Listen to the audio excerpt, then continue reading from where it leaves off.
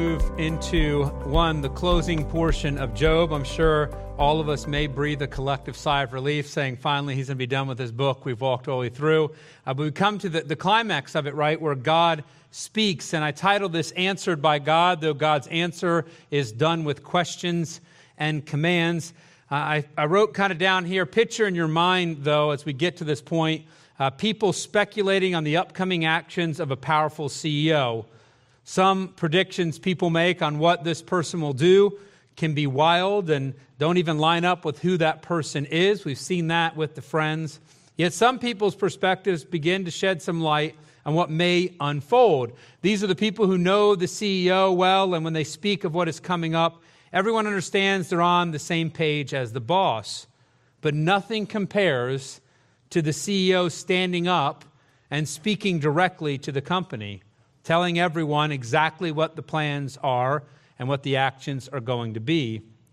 See, when the boss speaks, when the head person talks, all doubt and speculation is erased because the definitive answer has been given. Well, as we dive into 38 through 42 in Job, we are getting the definitive answer. And as we'll see in these next chapters, in a far more important way than any CEO could speak, God now speaks. And when he is done, Job launches no more questions against God's character. He expresses no more doubt in who God is and how God works. God doesn't necessarily answer Job's questions at the level that Job asked them. Actually, he answers Job's questions at a far deeper level than Job asked them, at a far higher level, at a more inclusive level, actually. But as one writer notes, not once does God minimize the reality of Job's suffering. So if you look at God and say, wow, he's talking over Job and just ignoring the details, he's not. He never minimizes it. Instead, as Robert Fayol notes, God points out that creation does not center around human beings.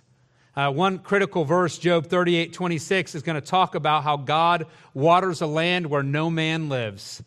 In other words, showing to Job, one, he doesn't have control, but two, you're not the center of everything. God, in his answer, directs Job to look beyond himself and instead see the magnitude and majesty of God. We're going to be pushed in the same direction. So we're going to be overwhelmed, and I mentioned this last week, as you read all the questions that God asks, it's a building and building and building. But God, through these rhetorical questions, is going to reveal to Job and to us his sheer greatness and vastness. He's going to show Job that he has care and providence for his creation, and there's going to be a joy that God had and has in his creation. He takes Job on this first speech through a journey that makes Job think about the source of the universe, helps Job understand that it is upon God that the earth depends and not Job, and shares insight from specific animals which highlight something. It highlights God's direct involvement in components of this life. And I want to mention this, I'll say it again. When God highlights the wildness of nature, you're to correlate and realize if God is that involved in wild beings, then he most certainly is equally or more involved in the lives of his creation, us, that bear his image. Yet God's speech isn't supposed to be just a shock and awe session. God is not just trying to blow Job away, which is one of the things Job accused him of. Instead, throughout his questioning, he is confronting Job's accusations and making clear how off base they were, how wrong they were. And that all begins with that direct address we find in 38, 1 through 3. Then the Lord answered Job out of the whirlwind and said, "Who is this that darkeneth counsel by words without knowledge? Gird up now thy loins like a man, for I will demand of thee, and answer thou me." And seemingly, and if you remember, Elihu describes the closing light coming, and he describes a storm coming out of the north. And we mentioned how Elihu's speech will kind of work right into God's talking directly. And so you see God coming in a storm like the one that Elihu described. The Lord, and the word there is Yahweh, is coming, and he does not approach Job defending himself. Instead, he comes confronting Job's insight. He comes to show Job how Job, has spoken words. And here's what's critical, how Job has questioned God with words that are not based on truth or reality. Now, this is not God saying, Job, you've not said anything right about me. Actually, when we get to chapter 42, God's going to say that Job spoke correctly about him. And in comparison to the friends, he says, he said the right things, you've said the wrong things. So Job has described God oftentimes correctly. However, Job has fallen into what Elihu has been emphasizing for 3 messages, for 6 or 7 chapters, that Job has been sinful in how he's responded to his suffering. And that's what God is confronting now, how Job has questioned God's rule and judgment over earth. And there's something immensely valuable to be learned here in God's direct address, and it's worth a moment of reflection and thought. You can always ask God questions, but we do not stand in the position where we can question God. And God makes that crystal clear.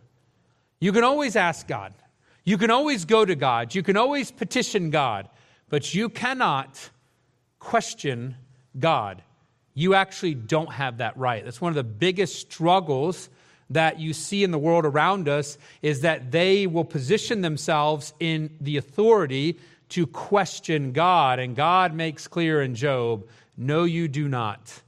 And the reason we don't question God is not because he can't handle being questioned. He's not a petty dictator. It's because he is so far above us and beyond us, so perfect and holy, that questioning him involves demeaning who he is and spurning his glory. If you're perfect, and that's who you are, then to say to God you might have made a small mistake is to negate his perfection. In other words, when you question God, you tell God he's not God. And as humans, we need to understand that. You could question my justice. I can question your justice because there's a time you've been unjust. And so you might say, well, it's not fair in this circumstance. And you may be right, but it's not undermining who you are as an individual. But God is undermined by a question because it defines who he is. We spurn his glory with that. We live in an arrogant world that thinks they can question everything, especially God. We engage in that arrogance. We are part of that oftentimes. Well, this world is in for a shock when they walk into eternity. And keep this in mind, God is being gracious when he confronts our arrogance here on this planet, here in this life. See, no one's going to get to heaven and demand answers from God. No, they'll recognize, at least by then, that God is the one who asked the questions. And by the way, in eternity, those questions at that point, you will be unable to answer or repent of them. So recognize God's grace as he confronts Job here. Here on earth, he speaks to Job, giving him the opportunity to repent and to follow what God wants. So let's dress for action, as it says there, and see and hear what God has to say regarding, first, the structure of his world. This is a structure that Job has brought into question. So God asks this. He says, where wast thou when I laid the foundations of the earth? Declare if thou hast understanding. Who hath laid the measures thereof, if thou knowest? Or who hath stretched the line upon it? Whereupon are the foundations therefore fastened? Or who laid the cornerstone thereof? When the morning stars sang together and all the sons of God shouted for joy. God starts off, you question my structure, you question my judgment, then where were you when I measured this world? Not that God had to measure it. He is giving us something we can grapple with. Job has questioned the function of this life. He's pontificated about the lack of precision from God. Hey, God, I'm blameless. I'm suffering. You've messed up. You've measured wrong. The board is too long or too short. You didn't build this right.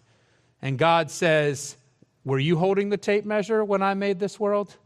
Were you there? Do you dare to question if what God created was good? Go to Genesis. What does God say about his creation at the end? Genesis 1, and it was good. And God's telling Job, don't you dare tell me it's not precise, that it's not accurate, that it's not right. Verse 7 asks, did you see the morning stars, which is referencing, again, the sons of God, the angels shouting for joy over what God had done? God is telling Job that he created everything properly and purposefully. It had no mistakes, and it remains a source of joy. Kind of transitioning to the next portion of what God asks, because what do we say? What about evil? What can be said about reality? That's nice, God, that you're precise. What about my life? What about my situation? Well, grabbing an analogy from the religion of the day, the folklore of that time, the writer looks now to the sea, which if you look at the sea in Old Testament literature, oftentimes the sea depicts, as Hartley notes, the forces of chaos hostile to life. It depicts evil and death and destruction. What has God done with that? And we're going to find that he's confined it. More importantly, that evil has never been beyond his control or authority. That's a key point. Job says to God, you've made mistakes. Job says to God, you're not precise. Job says to God, evil is overtaking you. And God says to Job, evil's never been outside of its limits. I have confined it since the beginning. On top of that, it has no authority. Satan is not a force that ever comes close to who God is. Though he is a force of great power that we must not belittle, he is not a force that God needs to reckon with. Satan never rises to the playing field of God. So God continues. Who shut up the sea with doors? And obviously we understand the sea, containment of the sea, but think of the sea in the context of chaos, death, destruction, evil. Who has contained evil?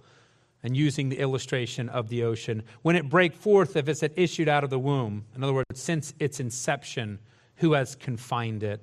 When I made the cloud, the garment thereof, and thick darkness, a swaddling band for it, and break up for it my decreed place, and set bars and doors, and said, hereto shalt thou come, but no further, and here shall thy proud waves be stayed. And that idea tells you what the sea is depicting. God asks who Job thinks was the one who limits evil.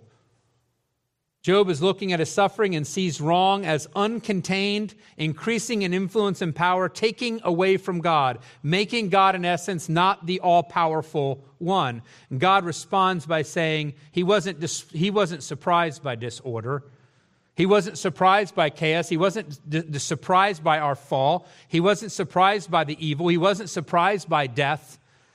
Instead, God instructs Job and us that he is the one from the inception of evil that set the limitations of it. Now, he's not the author of evil, but he's never been surprised by it. He tells Job, you're thinking evil is blowing out of proportion, and I'm telling you that it's always been limited.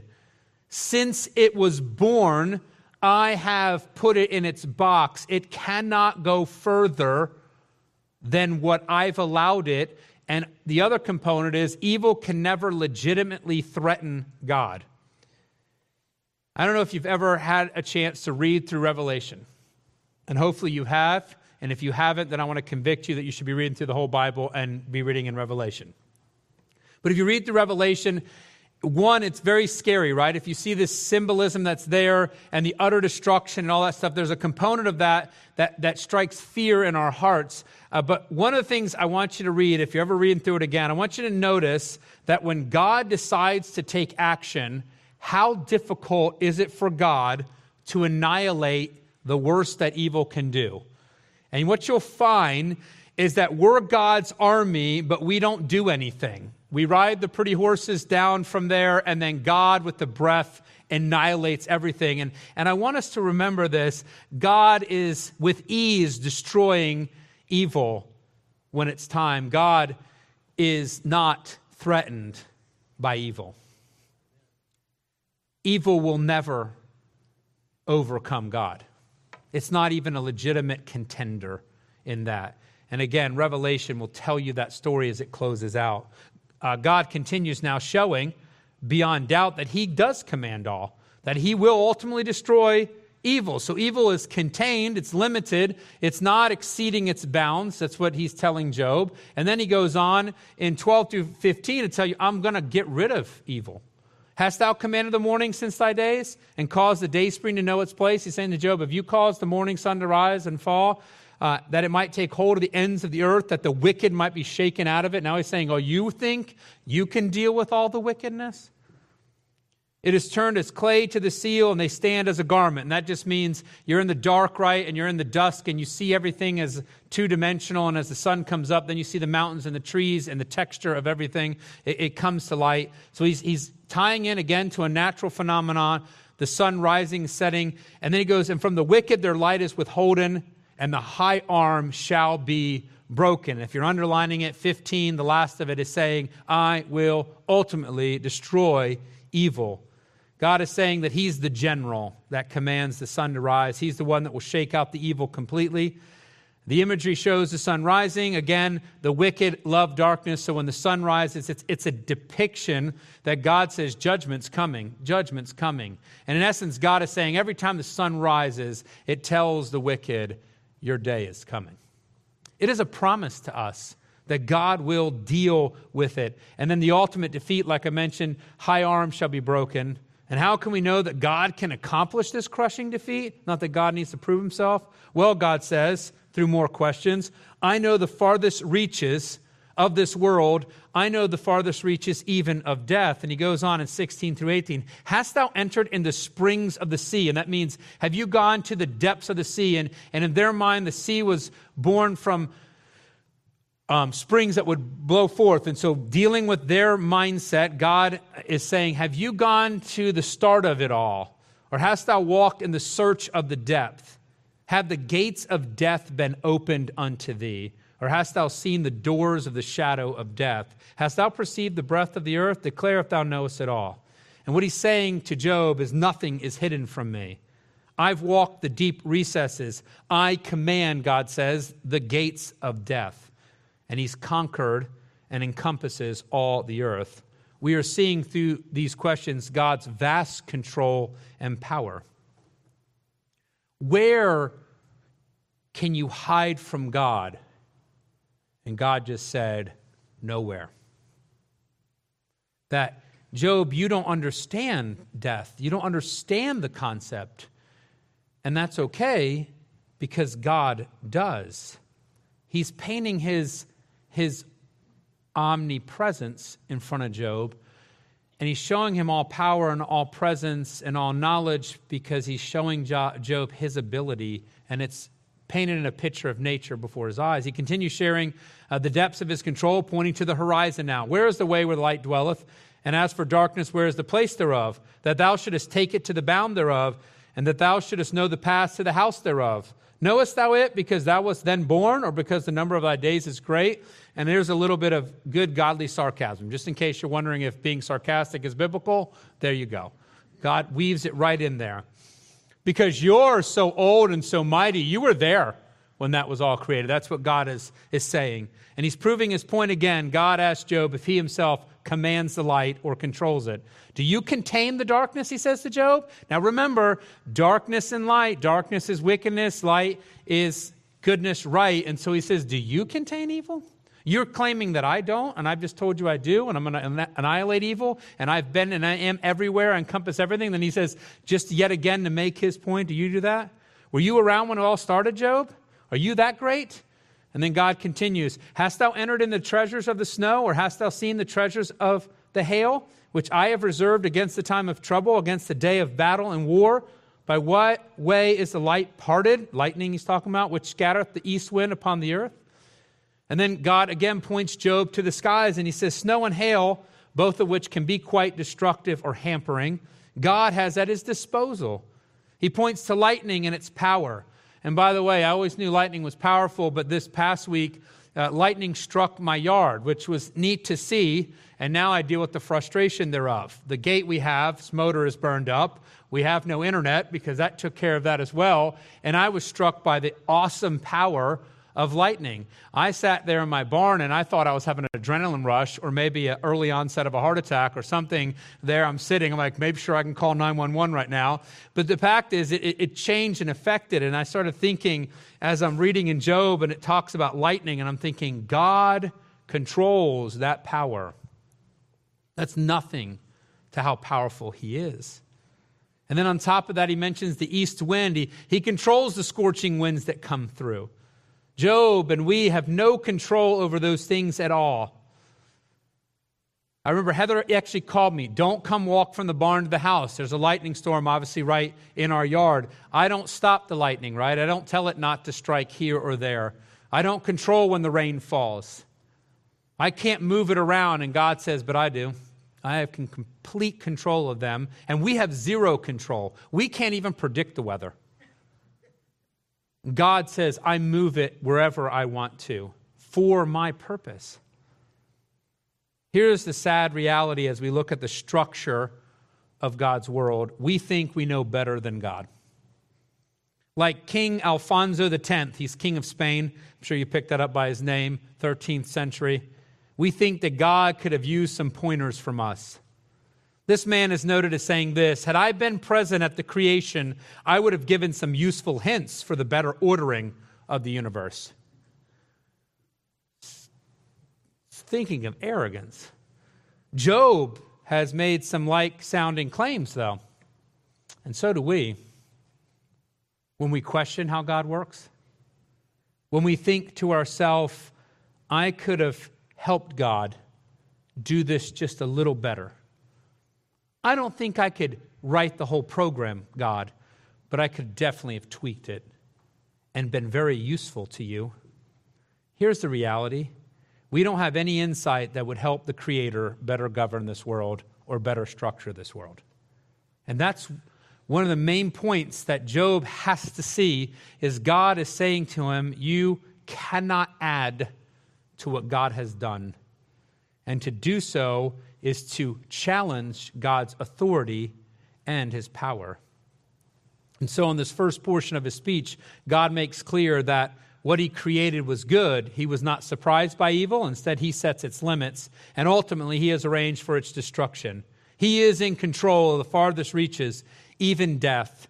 And he governs in every corner and over every phenomenon.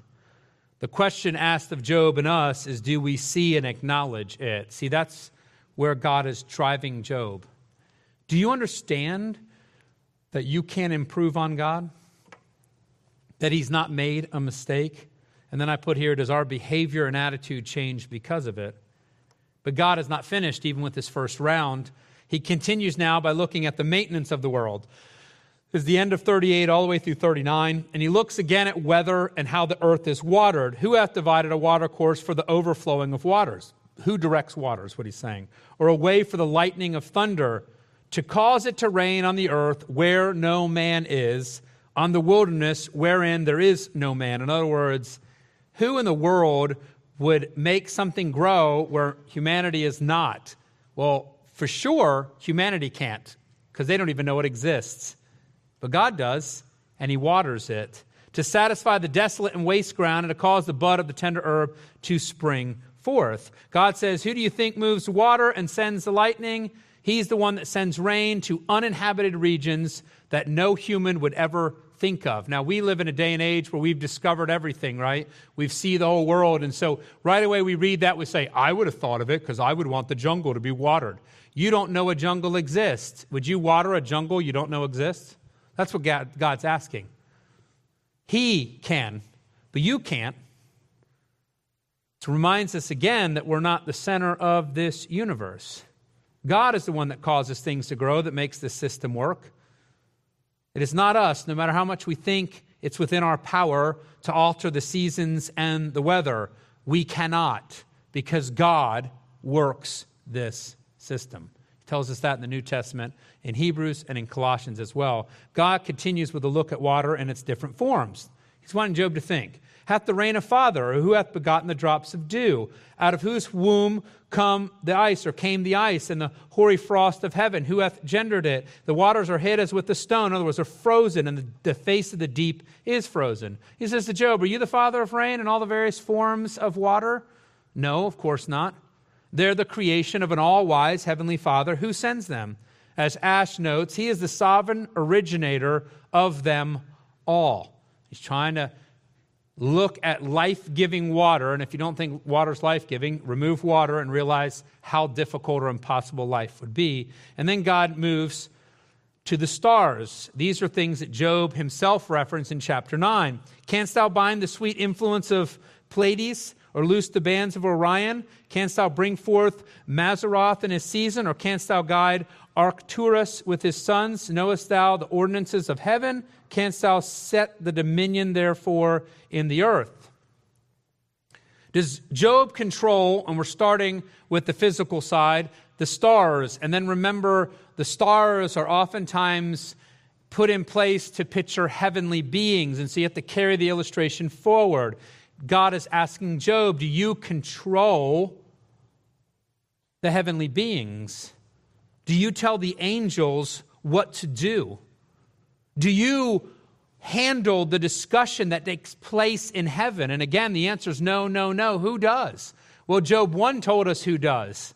As Satan comes in and has to get God's permission to do anything, who handles the discussion? Who asked Satan the question about Job? It was God who did. And so he says to Job, do you control heavenly decisions and discussions? No, you absolutely do not. But I do. God does. And then back to the skies again and weather. Canst thou lift up thy voice to the clouds, that abundance of waters may cover thee? Canst thou send lightnings that they may go and say unto them, here we are? Who hath put wisdom in the inward parts? Or who hath given understanding to the heart? Who can number the clouds in wisdom? Or who can say to the bottles of heaven, when the dust groweth into hardness and the clouds cleave fast together? And again, he's asking Job, can you control the rain and send it where it needs to be? Is he in control of the whole weather cycle of lightning and timing? Does Job manage the life-giving waters from heaven? Absolutely not. That's not within his power or ours. But again, it is in God's power and control. And what is God pushing Job to see? That God is far beyond Job, far more powerful, and to remind him that all these things that are completely out of his reach are completely maintained by God. The conversation now shifts to look at animals in nature.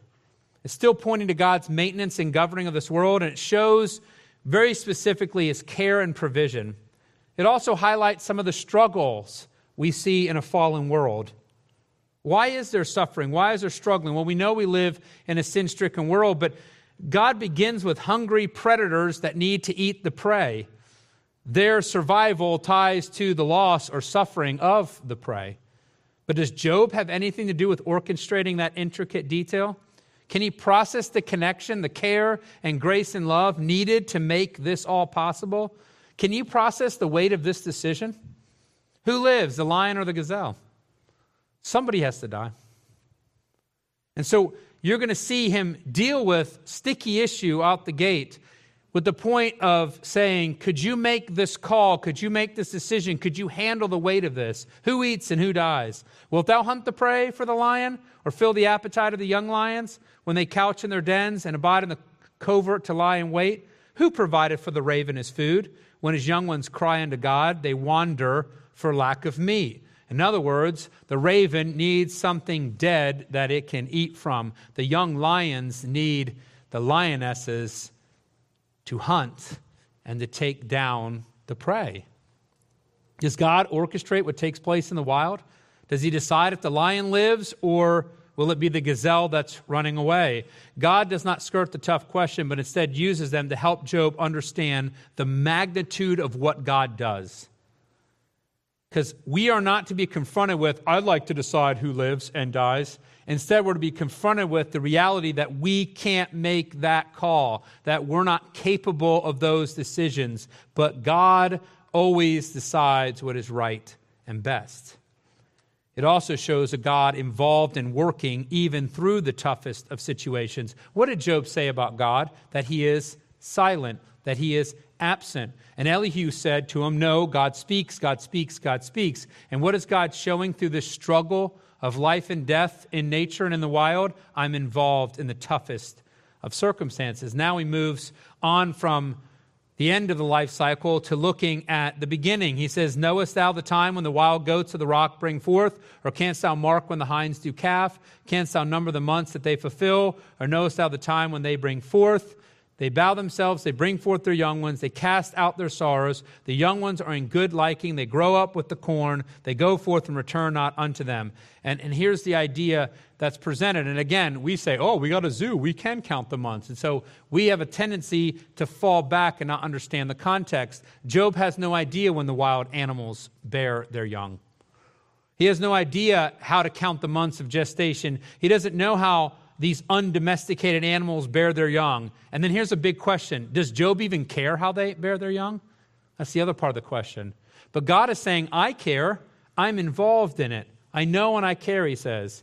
Job has wondered about God's timing. When are you going to act, God? He's cried. Well, God says, I'm the one who knows and controls time. I'm the one that orchestrates when these animals give birth and how long they need to be in the womb and how it's going to unfold. That's all in my hands. I am the one who cares. So as we look to God and say, when, God, when are you going to act? And God says, I control all of time. I handle this. I make this call, and no one better can make it. But see, we're sitting in our situation. We say, yeah, but I'd like to tweak your plan, God, because I add to what you do. And we've got to remember the lesson.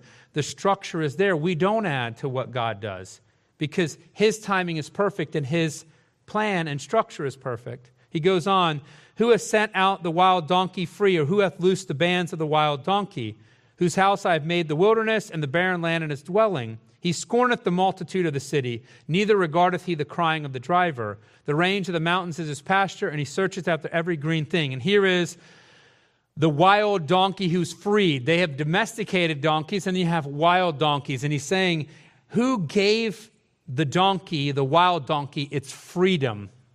Who did that? God did. If Job looks at yet another wild beast, one he sees doing whatever it wants, God is showing that its freedom was both given by God and is controlled by God.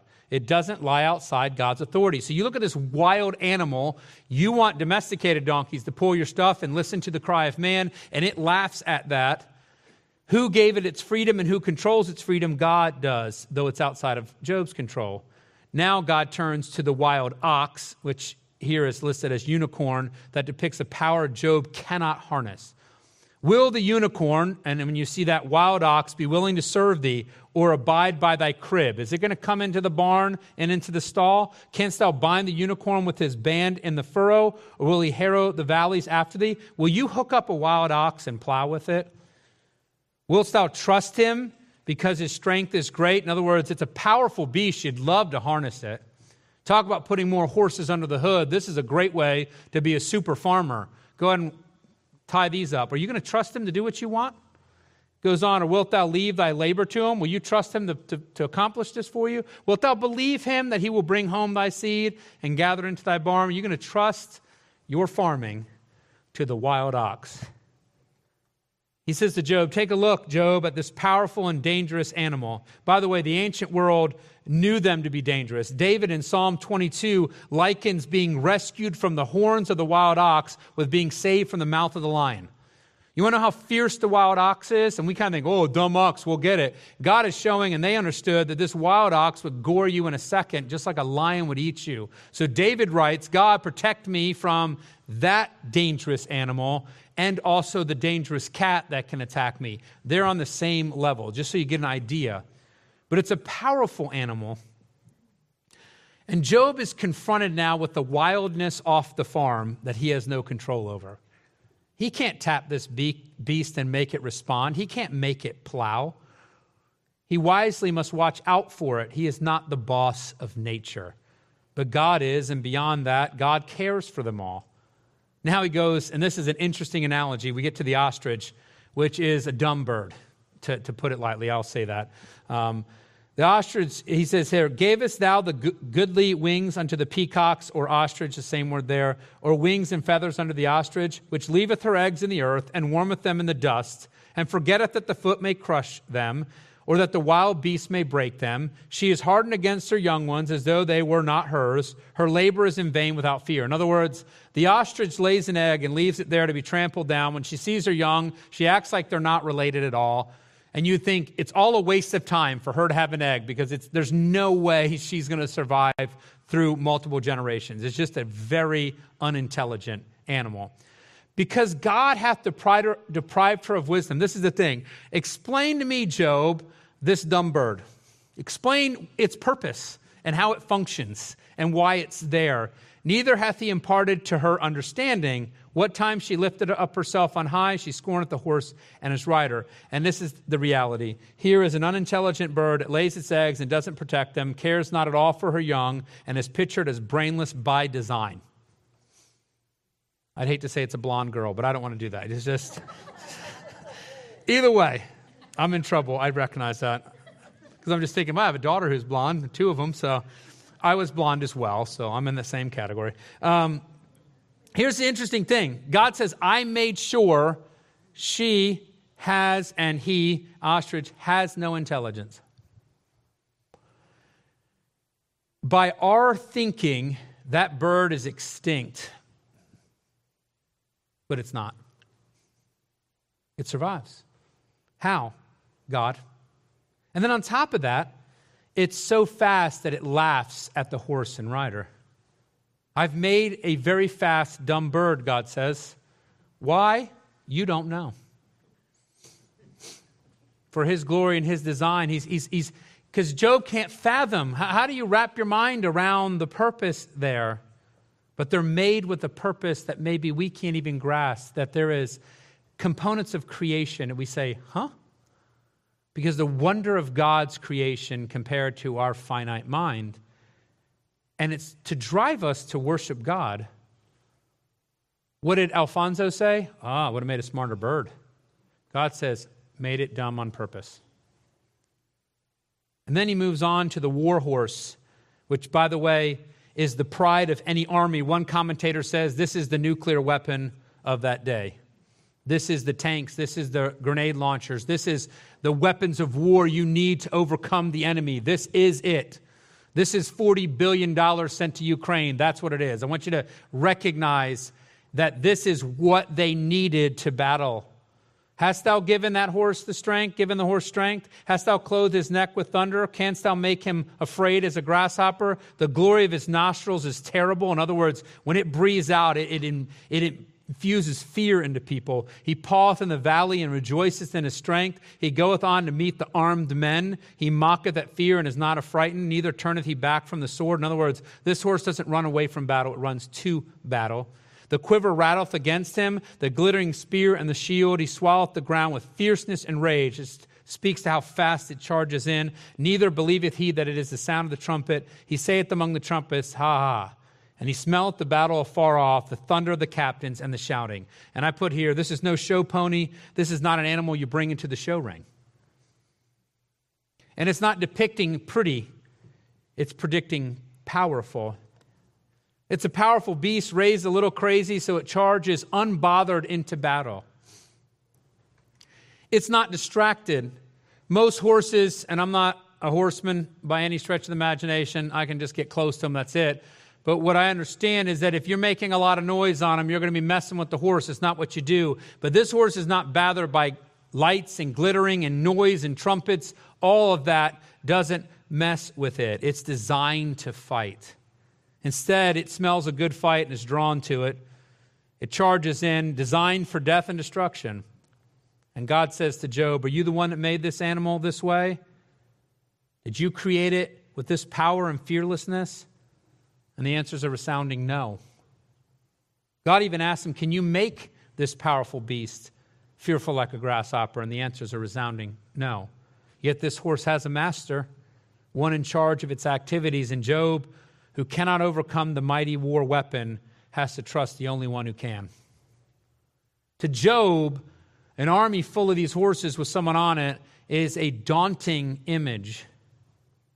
It is an invasion.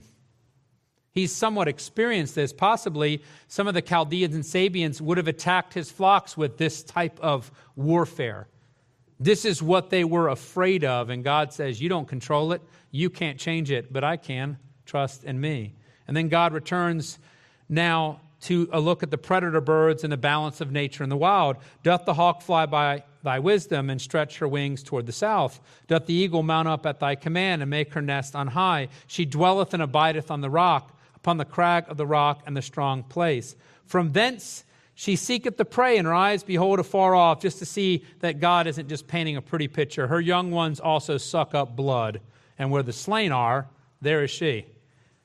And it says here to Job again, do you direct the birds? Do you control their hunting and success? Do you make it possible for the eagle to spot its prey, to swoop down and then feed it to its young? And God says, bring it up to the nests where death is, that they eat and consume that animal that just lost its life. Do you control those decisions? Do you make this function? Do you orchestrate nature? No, you don't. Nor could you. We can't handle that responsibility. I want you to think about it a little bit, because God on purposely is carrying Job to the scary side of nature. None of us go to the zoo and watch a lion hunt the gazelles that are in the other cage. Maybe the zoo would be more people if that happened. I don't know.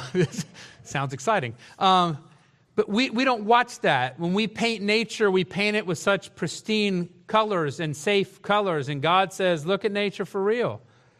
As there's loss and there's gain, there's survival and there's suffering. And it's not to say, deal with it, Job. It's to tell Job that he can't decide that.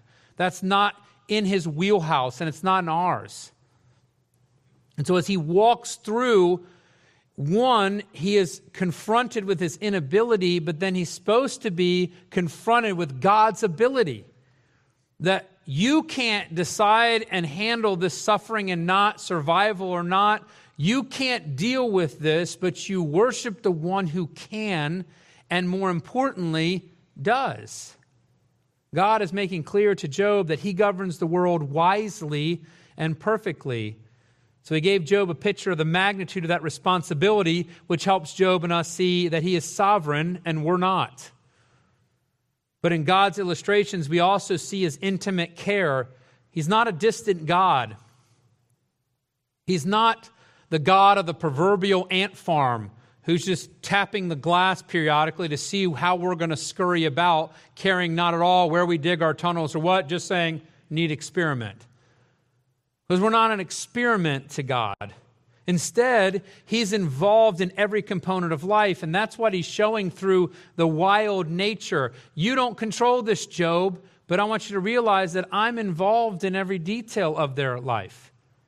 And if God is so concerned with nature, we can be sure he's concerned and involved with us. So God both reprimands Job with a look at world governance, and then also in the same illustration manifests to Job how loving and caring and involved he is in Job's life and in my life and in your life. God then ends his first speech by directly readdressing Job, and now he says, you're going to answer. Remember Elihu asked Job for an answer, and Job kept silent, which is okay in that scenario. Well, God, you don't have the luxury to not answer God when he says to give you an answer. Moreover, the Lord answered Job and said, shall he that contended with the Almighty instruct? And the hymn is added for our clarity. You going to instruct the Almighty? You think you're going to tell me something? And then he says, he that reproveth God, let him answer it. He says to Job, you question me? Answer it. You want an audience? You want to talk? Well, then talk, God says. Well, Job doesn't have the luxury not to speak, so he answers the Lord and said, behold, I am vile. I am of a small account. I am of a no account. What shall I answer thee? I will lay mine hand upon my mouth. Once have I spoken, but I will not answer. Yea, twice, but I will proceed no further. He answers correctly. You're going to see his answer grow. By the end of the second speech, he's going to repent. Here he's telling God, you're right. I've spoken ignorantly, and I'm going to cover my mouth to prevent that from happening again. As Derek Kidner wrote, God's speech cuts us down to size, treating us not as philosophers, because that's what we think we are, intelligent, moving. He says, but instead as children, limited in mind, puny in body, whose first and fundamental grasp of truth must be to know the difference between our place and God's, and to accept it. You see, God just told Job, you're not God. And you don't add to God, and you couldn't do God's role. And it says to us, you're not God. You don't add to God, and you can't do God's role. But on top of that, he says, but I can do my role. And I can do it well, and I can handle it. And actually, the response is not just not speaking, but it's supposed to be peace.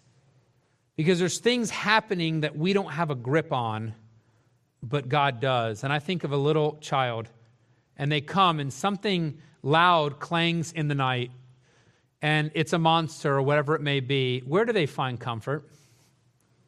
With the parent, with you. Why is that? Have you resolved the issue of the monster? No. But they know you have control of it. And so their peace comes from trusting you, not from them understanding the lack of the monster, because you've tried that, right? When they come to your bed and you say, go back to bed, there's no monster. And they're like, yeah, but there's still a monster. But when they come to you and recognize that you've got a grip of it, there's peace for them. And that's what Job is being driven to. You can't handle this. But God says, I have. And you trust in me and have peace in me. Job is beginning to grasp who God is and trust how God works.